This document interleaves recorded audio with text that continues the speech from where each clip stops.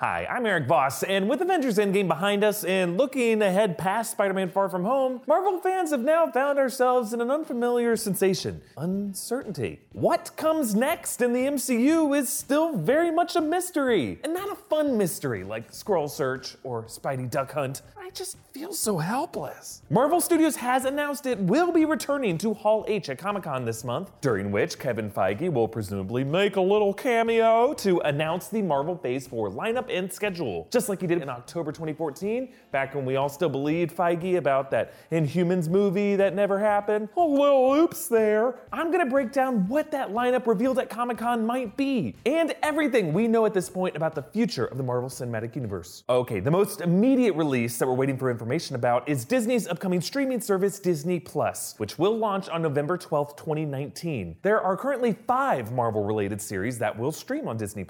Falcon and Winter Soldier will begin production in October 2019 and is set to premiere on the service in August of 2020. It'll star Anthony Mackie and Sebastian Stan, and could, for all we know, feature Old Man Cap or younger alternate reality Caps. There will also be Marvel What If, an anthology series based on the hypothetical premise spin-off comics that will also come out within the first year of the service, with a pilot episode focusing on what if Peggy Carter received the Super Soldier Serum. There's also WandaVision, a series with Scarlet Witch and Vision that'll begin production in fall 2019 as well, and the Loki series was announced, with Rick and Morty writer Mike Waldron to produce, with the premise being Loki affecting events throughout human history, and this will come out in the second year of the service, probably sometime in 2021. Meanwhile, we are still waiting on details for an untitled Hawkeye series that sounds like it'll feature Clint Barton mentoring Kate Bishop. But when it comes to major theatrical releases, the only movie Marvel has in production from what we know is Black Widow. Scarlett Johansson will star as Natasha Romanoff in what will likely be a 2006 prequel in Budapest, co-starring Florence Pugh,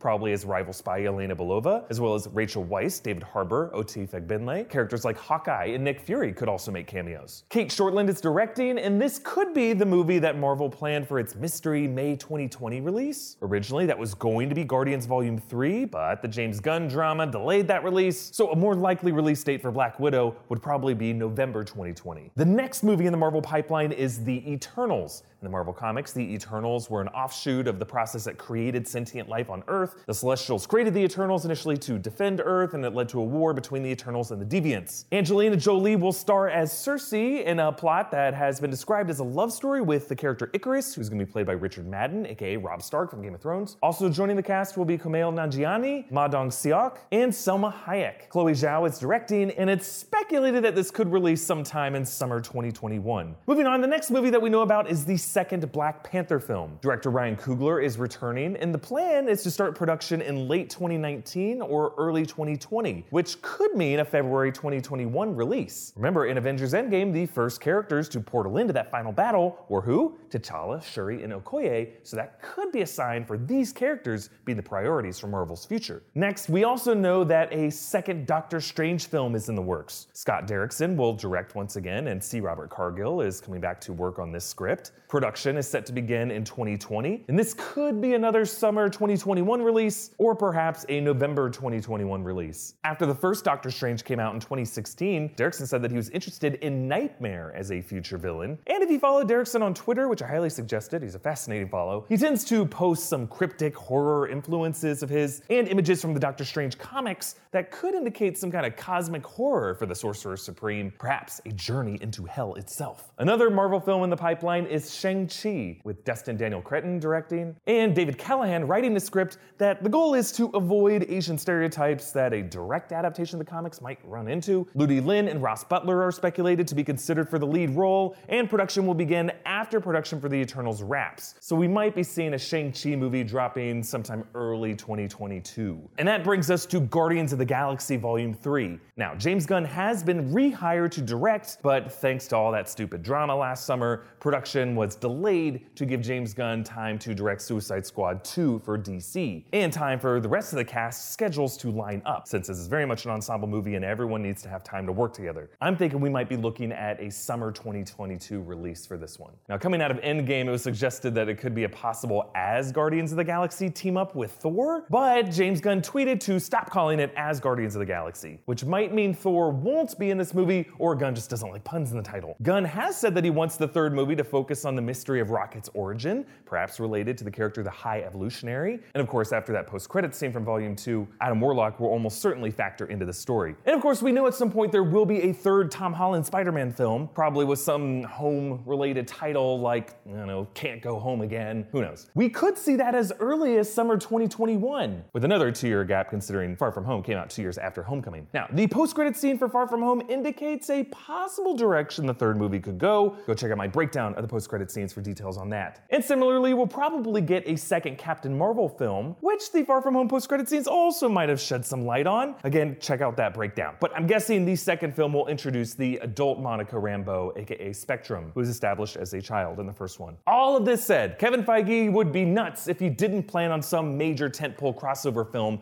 considering Phase 3 included Civil War, Infinity War, and Endgame. My bet is that we will be seeing an Avengers Secret Invasion announcement, maybe Secret Wars, and/or an introduction of the Fantastic Four. And along with these other titles I mentioned, there are several Marvel characters that Kevin Feige has brought up as possible future films. This includes Nova, whom Feige has named and director Adam McKay mentioned as a film being developed. Feige has also mentioned Kamala Khan, who will be the future first Muslim American superhero in the MCU. Legion showrunner Noah Hawley has said that he's written a Doctor Doom script that Marvel Studios is still in discussions with him about. And according to reports, some character in this new Marvel Phase 4 will probably be played by Keanu Reeves. But who? I think we should launch a new investigation series, Keanu. If you don't love the title, don't bother saying so in the comments because this is already a thing, folks. So what do you think the mystery May 2020 Marvel release will be? And what major Avengers tentpole event do you want to happen in Phase 4? Comment down below with your thoughts. Follow me on Instagram and Twitter at EABoss, and subscribe to New Rockstars for breakdowns and theories about everything Marvel related. Thank you for joining me, and back with a little cameo. What I say about making fun of me? Feige, not again.